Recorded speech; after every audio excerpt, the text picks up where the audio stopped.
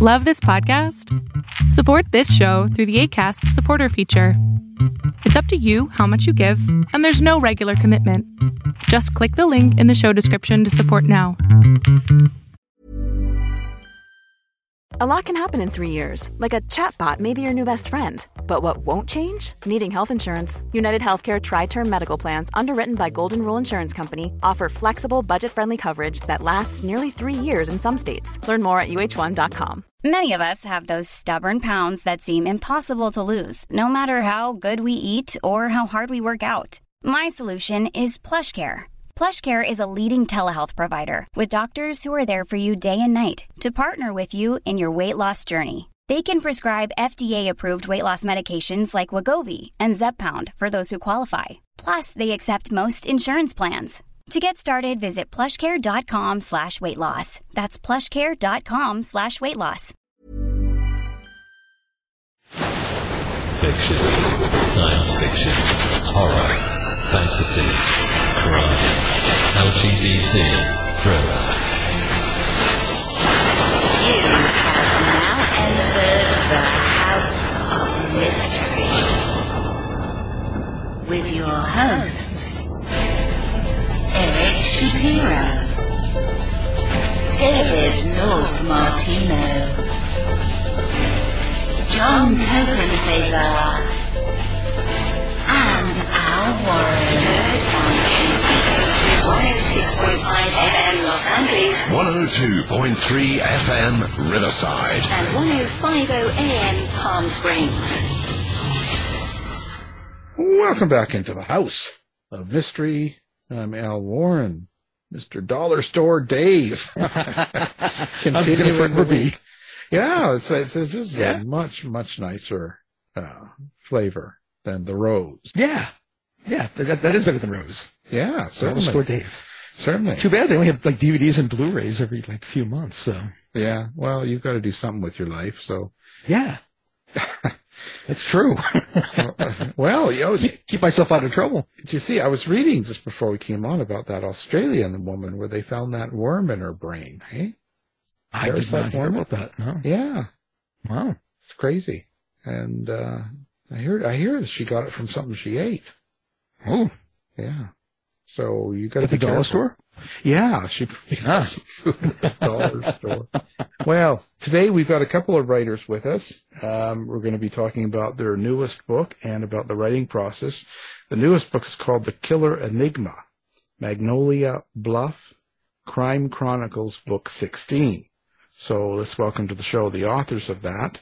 First, we've got Charles Breakfield. Thanks for being here. Thank you, Alan. Appreciate it. And Rox Burkey. So thank you for being here. Thank you for letting us be here. We appreciate it. Well, guys, you know, I always say when we get people that are writing together, first off, or how it came across where you've decided, well, this person's cool, I want to write with them. Like, where does that all start? And I'll start with Rox. Well, to be honest with you, it actually starts from professional careers. We ended up in the same company. And we got tagged specifically to start writing technical contributions into manuals for the products that we were selling. And so we found that we could work really well together in doing that and optimize both of our strengths in the final product. And, you know, our leaders liked that a lot. So we ended up doing a lot of workshops for customers together that really helped, I guess, solidify each of our voices. That's how it started. Yeah. And Charles, what's your story? Well, I was hitchhiking one day and she picked me up. And okay. Well, we all start somewhere. Yeah. And she said, we need somebody to fill this role at my company. How good are you at network connectivity? And I went, pretty good, actually. So we got to doing that, and then that took us to the next destination. And she actually knocked on the door one day and she said, "Hey, look at this! I got the swell gig. They want us to write some tech manuals." And so we played at that for 2 books worth. And I don't know how well you know the tech industry. As soon as you print something, it's out of date. Technology evolves so that in such a way that every 18 months. Whatever you worked on is obsolete or, you know, being sundowned or being displaced for something else. So I was a little bit miffed. That's probably the polite word to put it. And I stomped off and she said, came back at me in 3 months and said, I've got this idea. By the way, those are the 4 most terrifying words in her language, in her vocabulary. I have an idea. Anyway, she says, take a look at this. We'll do fiction, but we'll keep the technology, the technical facts in background mode. How about that? And then that kind of led us to down the road for the Enigma series. And then that got us into the some other genres, including the Magnolia Bluff Crime Chronicles. And that's, it's sort of an evolution, and it's never a lightning bolt one moment and, let's go do this. It's, small steps and a fun journey. I enjoy working with her. Well, Charles, I was going to say, but technical books that you're writing compared to what you do now, it's quite different. I mean, there's a structure to it, and then there's a discipline, of course, of getting a book written or a novel or anything like that. But there's a different feel to that. Like, how did you know you had the feel for doing something like, a fictional book of any type? It's like the journey of 1,000 miles. Begins with the first step. You go out and try it. We take a look at you scan the horizon. You look at the people that are doing it and quite successful at it. You get some ideas. You go to writer conferences. You got hang out with other people that write in that particular genre and just sit there and chat. And then so that kind of gives you the background framework of the topic that you want to be able to capture. And so, but it's still storytelling, whether it's technical, a lot of heavy tech facts, or if it's a lot of who did it kind of things, or some of the short stories that it takes practice, and that's what we like to do, is to practice in these genres, and it's a bit of fun exercise. I wouldn't say we're perfect at it, but I would say that the reviews we're beginning clearly indicate that we're doing something right. So, Rox, now obviously you're the boss. Yeah. Oh yeah. Yeah. So how does it come to you? Is it the story first? Is it the character? Is it the setting? So when you initiate a story or an idea, how does it begin? I think for us it begins usually with some level of a technical threat, even in our cozy mysteries for like the Killer Enigma. There is some kind of a technical thread that goes through it, because that's where we have our our best experience, I guess it would be. So, we take an idea of what we want the threat to go to and who it might hurt and how that might happen, and then weave around the story of, okay, can we get there this way or that way? And then the characters that will help make that story form the best. So we kind of have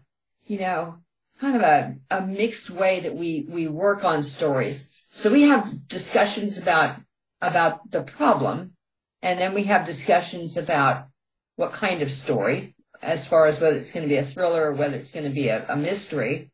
And then when we talk about the characters, so we weave, I don't know, in the one we're working on for right now, it's specifically how many threads are the story going to have? How long is, how are they going to lead to one another? And what will it solve or not solve? And if it doesn't solve something well, then we throw it away and start over again. But everything is tracked. I know it's going to sound really strange, but we track it all on a spreadsheet. Yeah. Just so that, it's easy to follow. When you develop a character, so you've kind of got an idea of some technical idea of a threat, as you said, and then you start to develop characters to, let's say, deal with this threat in whatever way. So it's a general thought. So when you're developing these characters, have you ever had a character that you've liked and maybe Charles didn't like, or maybe he liked and you didn't like? Like what? How do you guys work out which characters are going to go forward? That's a really great question. The characters that go forward are the ones that have some redeeming quality to them. Even if they're bad guys, are they worth having again because they were so deliciously bad that everybody likes them? Are they worth bringing forward because they're nice people? They seem to do a nice thing. So in the Magnolia Bluff Crime Chronicles, for us, the two main characters are Hey, it's Ryan Reynolds, and I'm here with Keith, co-star of my upcoming film, If, only in theaters May 17th. Do you want to tell people the big news?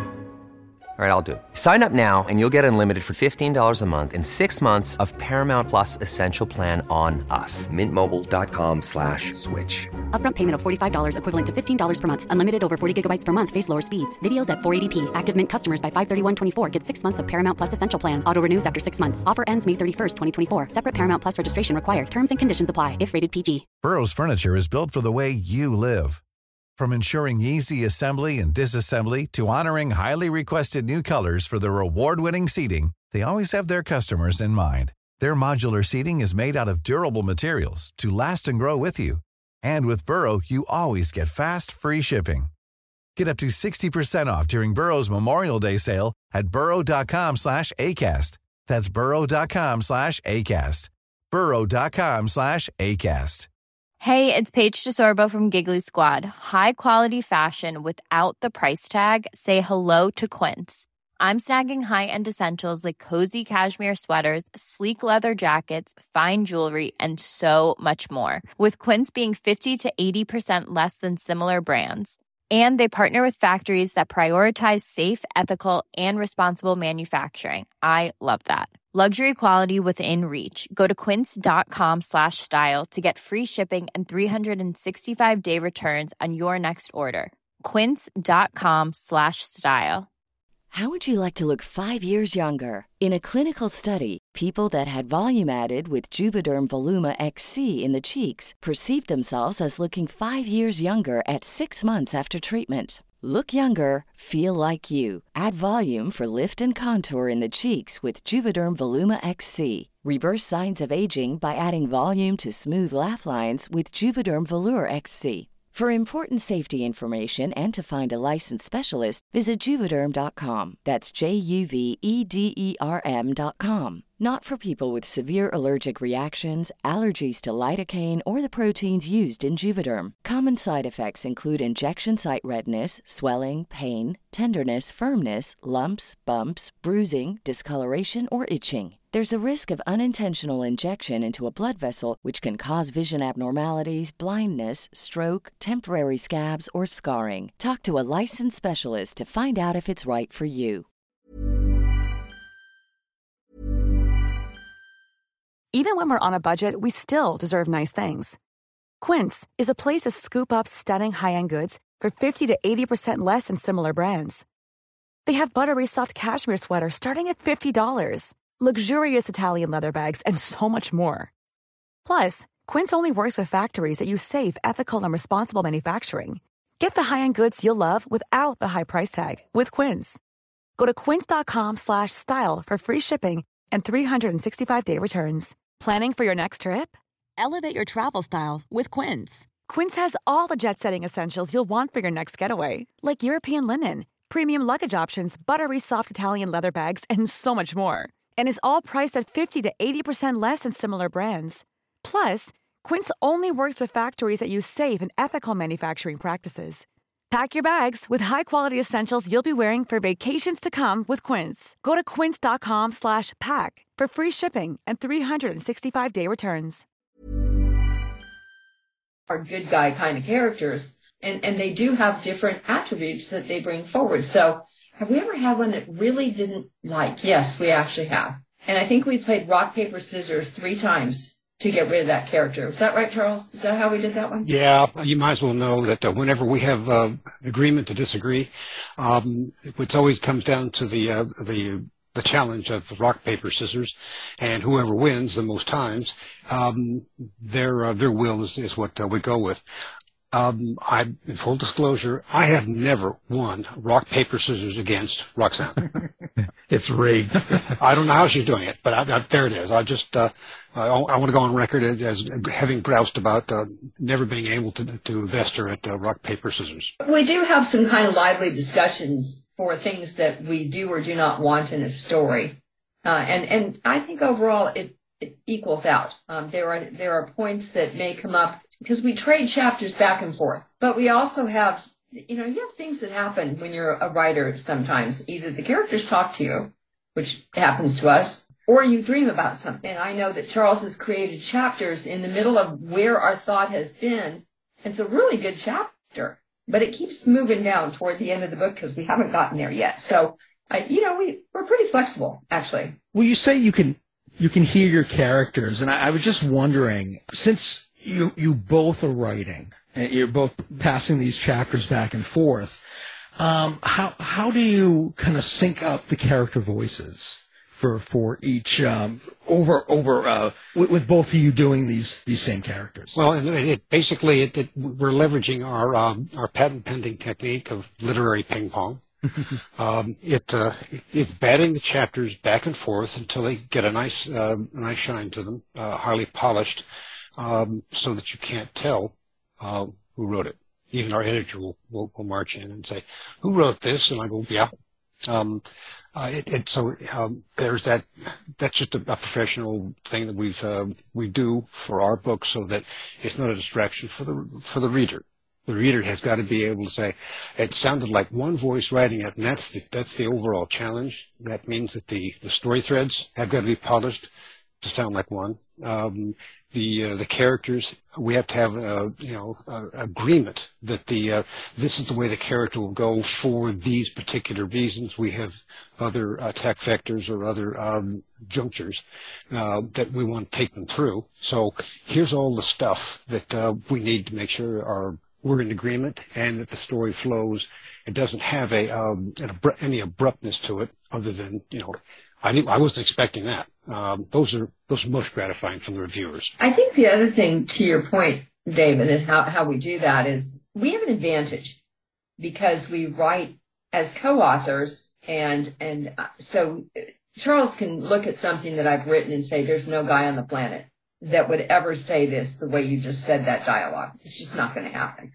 And conversely, I will do exactly the same thing. And so I think that helps us. Just a small little add on there. Now, you guys you're not a couple and you don't live in the same household, so you're not living together and all that stuff. So what's your process as writing as co-authors like that? Does one person write something and then send it to the other, and then the other person writes on top of it? Or do you guys each write separate characters and then put them together?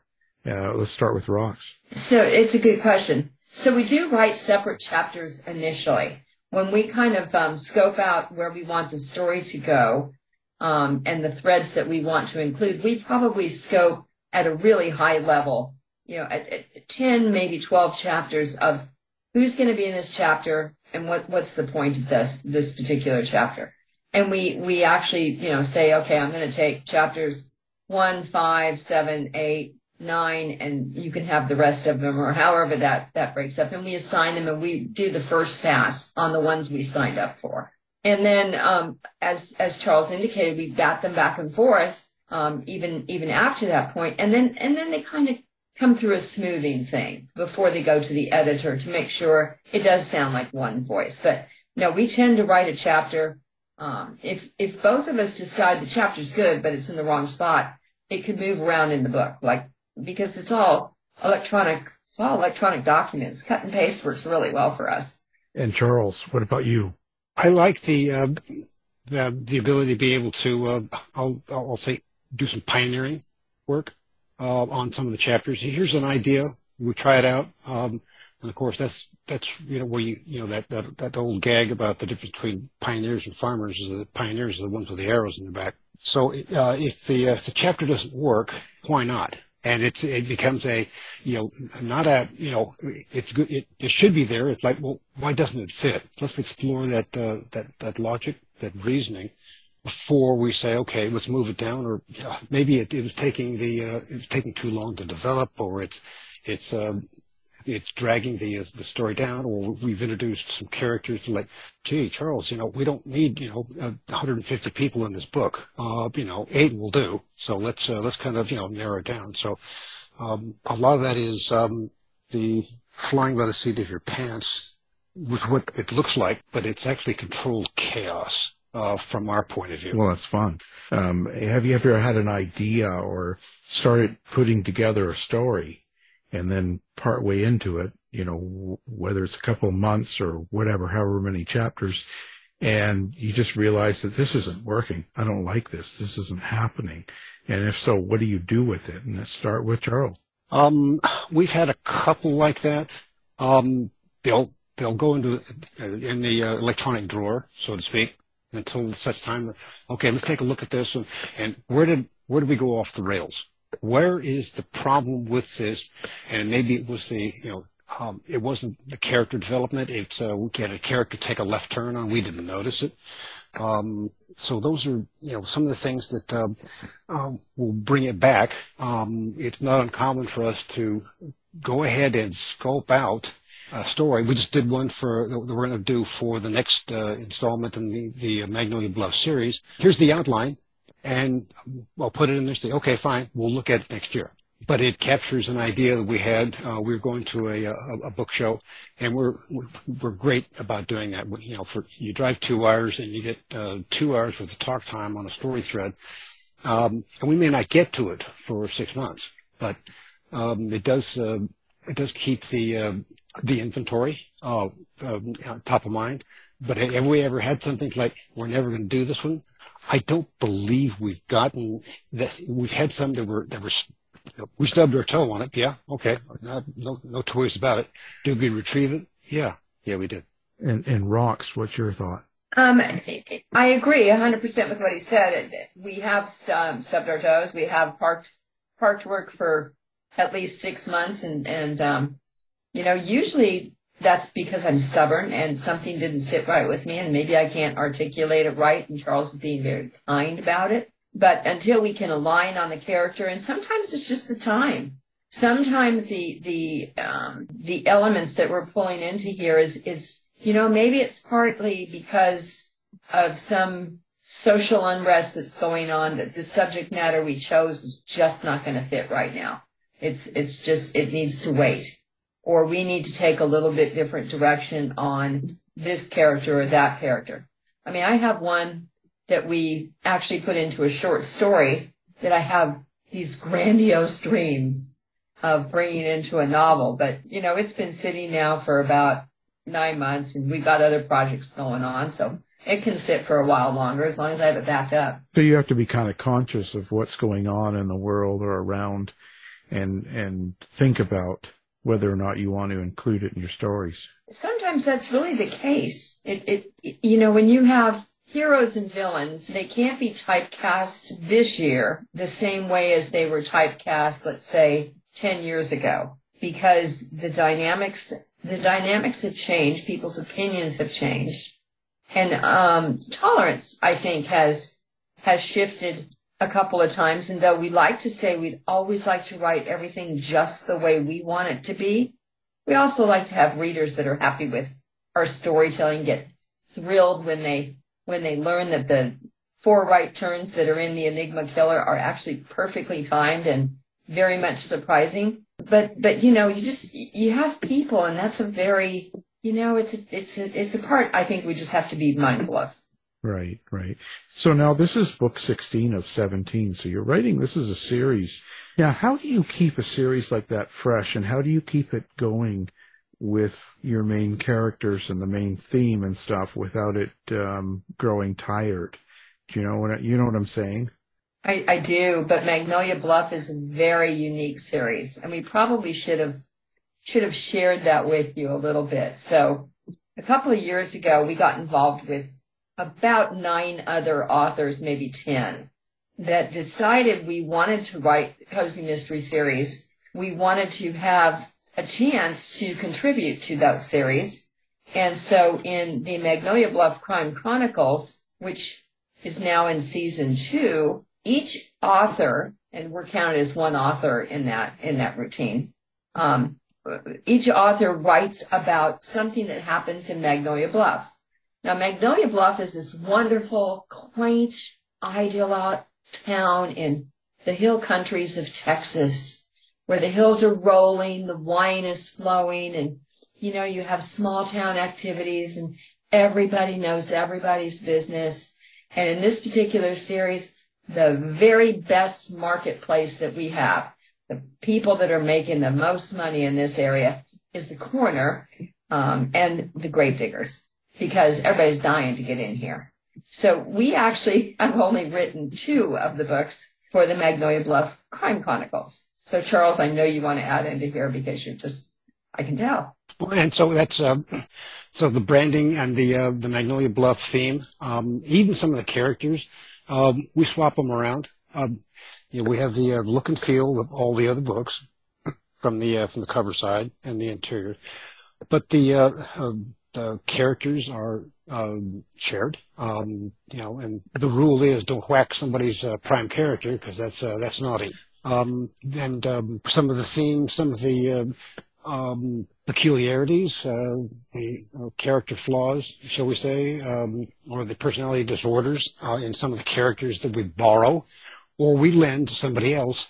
The characters and the stories are from a certain point of view from that author, but a lot of shared attributes. Where the coffee shops are, the donut places, the bed and breakfast that we have in there. We all agree on certain things that we contribute to the series, and then other people leverage them, borrow them, and what we do is we'll send some of the here's a snippet of this character description, some of their attributes and their attitudes to another author that they're going to use in their book, and so it's very much a federation of authors with here's a single place that we can focus on, but with different characters, different story threads, and different story lines, so that each one is a standalone book. They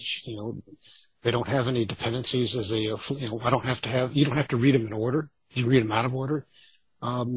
Unless, of course, somebody whacks a character of theirs before you get to them. So that may be a bit of a problem. But that's what's going on.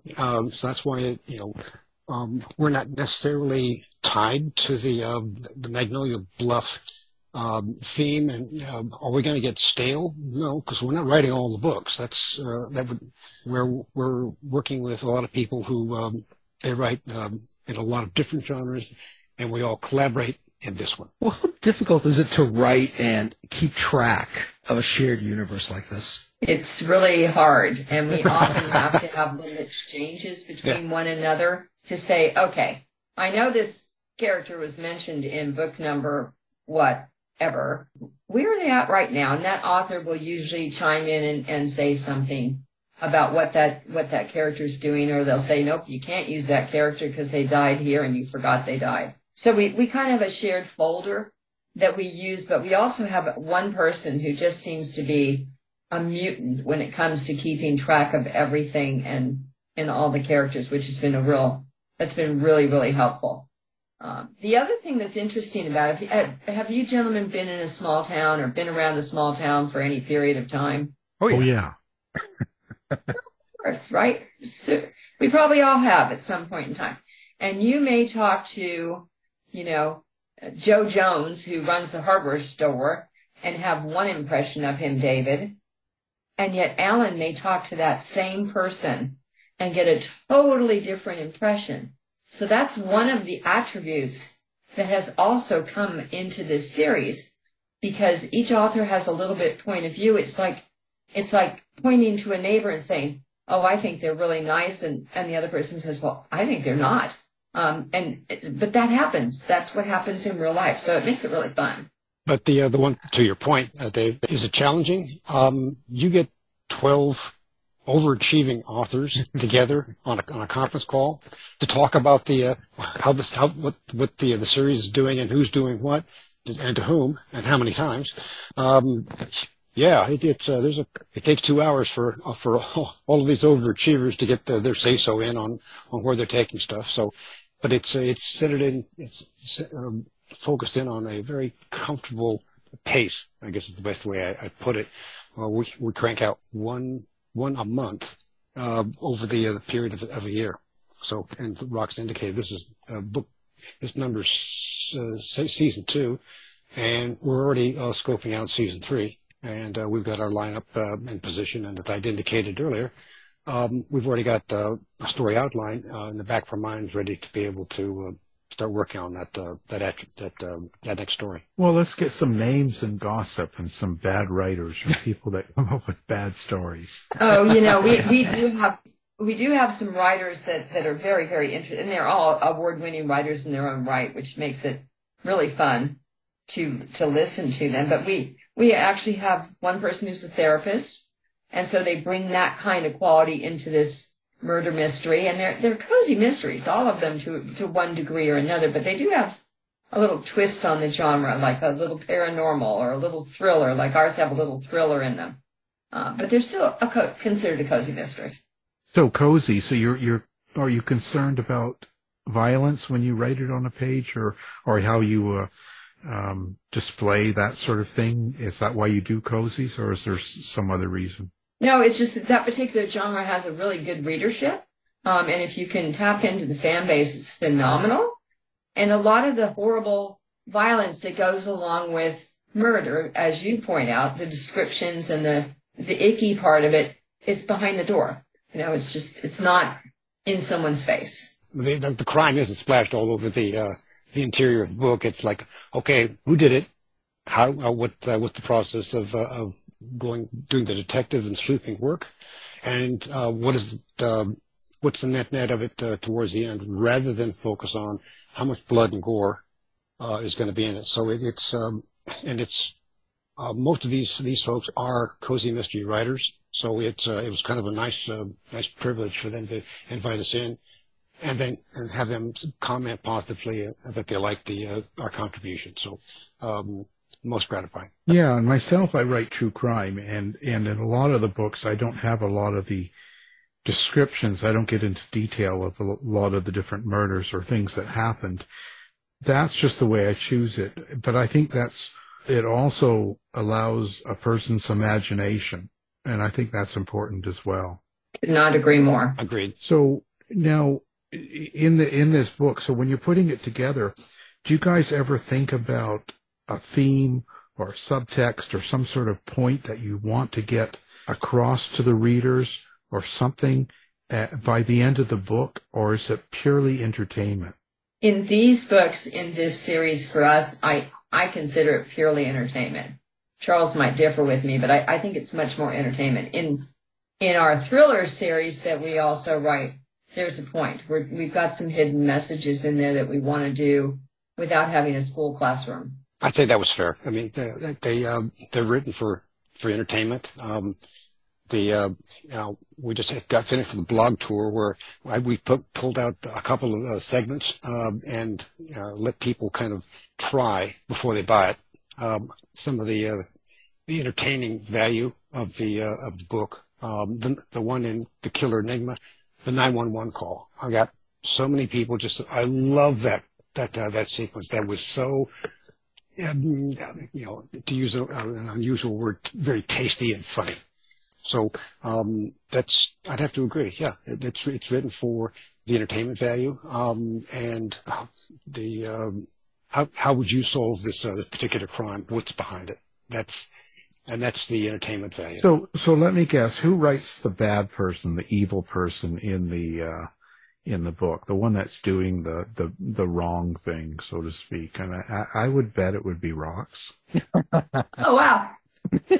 I honestly have to say we both do. It depends on the character. One of the worst characters that we've created, and it's not in this particular series, but one of the worst one, we had more comments about how much people disliked this character. This character is it's a loathsome, I can't even say the word. It's just a yucky character. It's a bad character. It's evil. Why do you keep having her in here? She's just awful, awful, awful. And then she did something that was, I don't know, a bit redeeming. And they're like, oh, no, we just love this character. All those trials she went through. But that wasn't my character. That was his character. I'm kind of partial to the evil femme fatales. And whenever I get a chance, I'll if we have a female podcaster or interviewer, after we talk with them long enough, I'll usually ask them for a resume for the next evil character they've got, and I do insist on references. So, gentlemen, we have a couple of evil males coming up, and you look like you could have some potential. So I'd like to have resumes on you, and don't forget the written confirmations from people to say, yeah, this is an evil guy. The problem is they're all dead, so you know, that might not come easy. The references, they can't write when they're dead in general, but you can. And everything's been expunged. Yeah. Yeah. It's all buried. It's down under. Yeah. And that's a good word, Barry. You know, but how do you get into the mindset of the person and follow through when they're doing bad things, if they're killing people or they're doing something that's really awful, for instance? And even in your thriller books, like when you're doing that, how do you kind of get into that character? Well, we've not to put too fine a point on it, we've been at several companies, worked in the technical environment for more decades than I'd like to be able to admit. And the people that we meet, you get snippets of their dark side. A lot of it is just like, wow, I need to keep that piece of information available because I'm going to be able to use this when I build the next bad guy. So a lot of it is field research, if you will. And I, from my side, I'm an avid reader. I mean, I read lots of stuff. Some good, some I wish I'd never read. And so those experiences, along with just meeting people, comes into characters at different times. And so most of the evil characters are composites. And it does take time to show their evil character attributes sometimes. How about some names? You want the real names or you want the fictitious? Yeah, give us the real names and then we'll call them and get them on. Well, the ones that I know are still incarcerated, gentlemen. Well, there you go. They can take a phone call. I visit criminals all the time, so. Yeah, in your stories, you do a lot of research. Yeah, it kind of goes crazy sometimes, and it can take a while because you can't always get into a prison right away. You have to go through a certain process depending on where you're going, and then they have rules. And then even if you get approved, you have to speak to the killer's liaison or person that represents them and arrange the time. And yeah, it's quite a process to go through sometimes. That's why I always have a couple going at the same time. Personally. Well, that's like an awful lot of work. I think I'll just make it up, make up the stuff as I go. Yeah, that's easier. Yeah, and there's certainly plenty out there to pick from, ideas. You know, it's an endless drive-through of killing. Here we go. So now the book, The Killer Enigma. Tell us the basic premise of this book so people kind of get an idea of what they're getting when they pick up the book. So it's awesome. So The Killer Enigma, we actually bring back our two heroes to Magnolia Bluff. The two heroes are JJ, who's a technology geek, and Joe, his wife now, who happens to be a actually stunning model for a Brazilian dress fashion manufacturer. But she's being just badgered by the paparazzi anytime she's in Brazil, anytime she travels. They have to have a whole, squadron of bodyguards to make sure that she's not bothered. And they try he tries to take her out for a romantic dinner to kind of lead up to their first year's anniversary. And they are swarmed at dinner by the paparazzi. And he thought everything was perfect. He thought it was going to be a quiet, little wonderful thing. And it was just a debacle. And so she wants to go back to Magnolia Bluff because nobody in the small town bothered her. Nobody in the small town made her feel like she was anything but a human being who just wants to have a good time and be with the love of her life. And so they decide to go back there.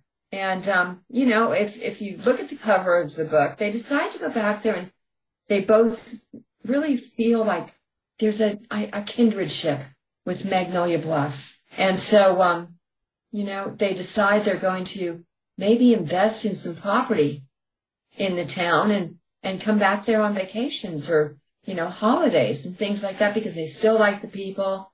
They like what's going on. And they pick a property that, wow, who would have thought?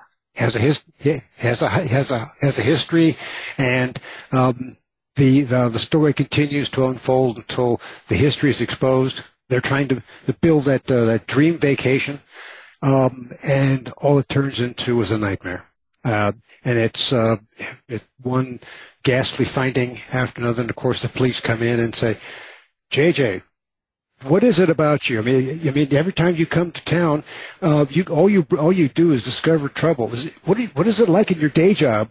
So we have those moments with them trying to navigate a new place to be able to call home, where they're hidden from the people that are hounding them, and they get to hang out with people who don't know where they're from or how famous they are.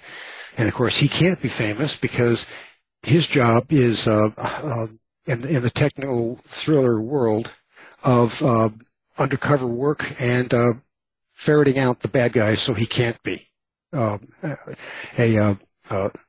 known figure. So that's why they want to be able to do this.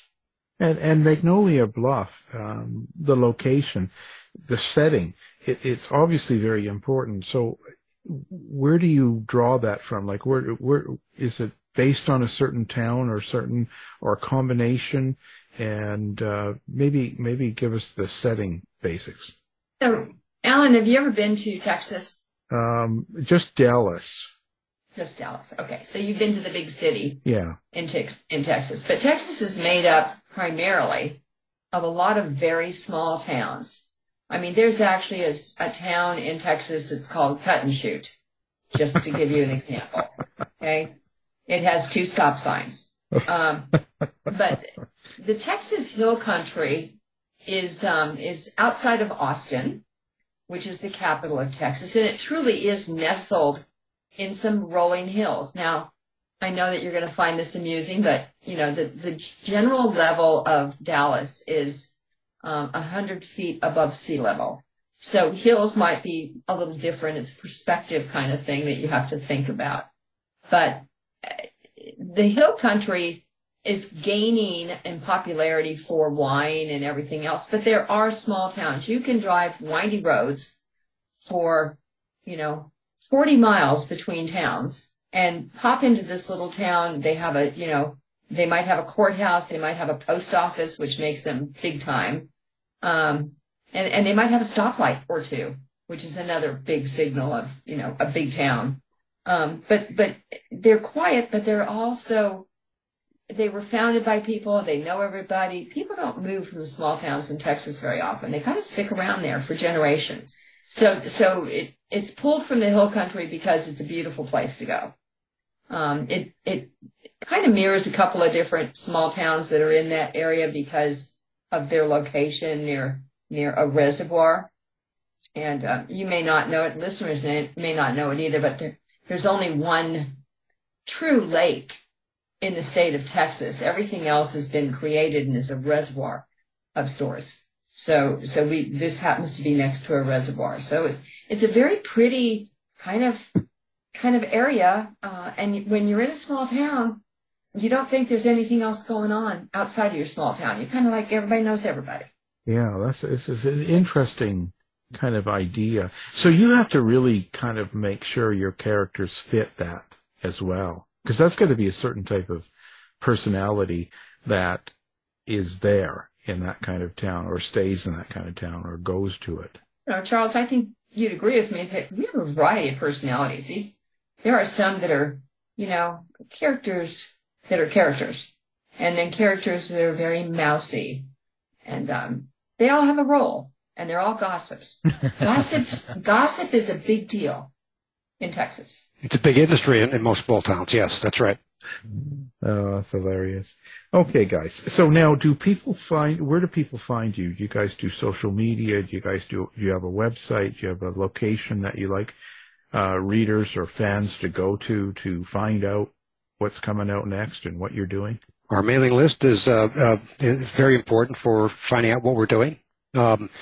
Our website is enigmabookseries.com, and you'll find all of the links to the ebooks, to the paperbacks, and even to the audibles. We're big believers in all media for all kinds of different reader tastes, and so it's the audibles were something that we added in, and we have those links out there as well.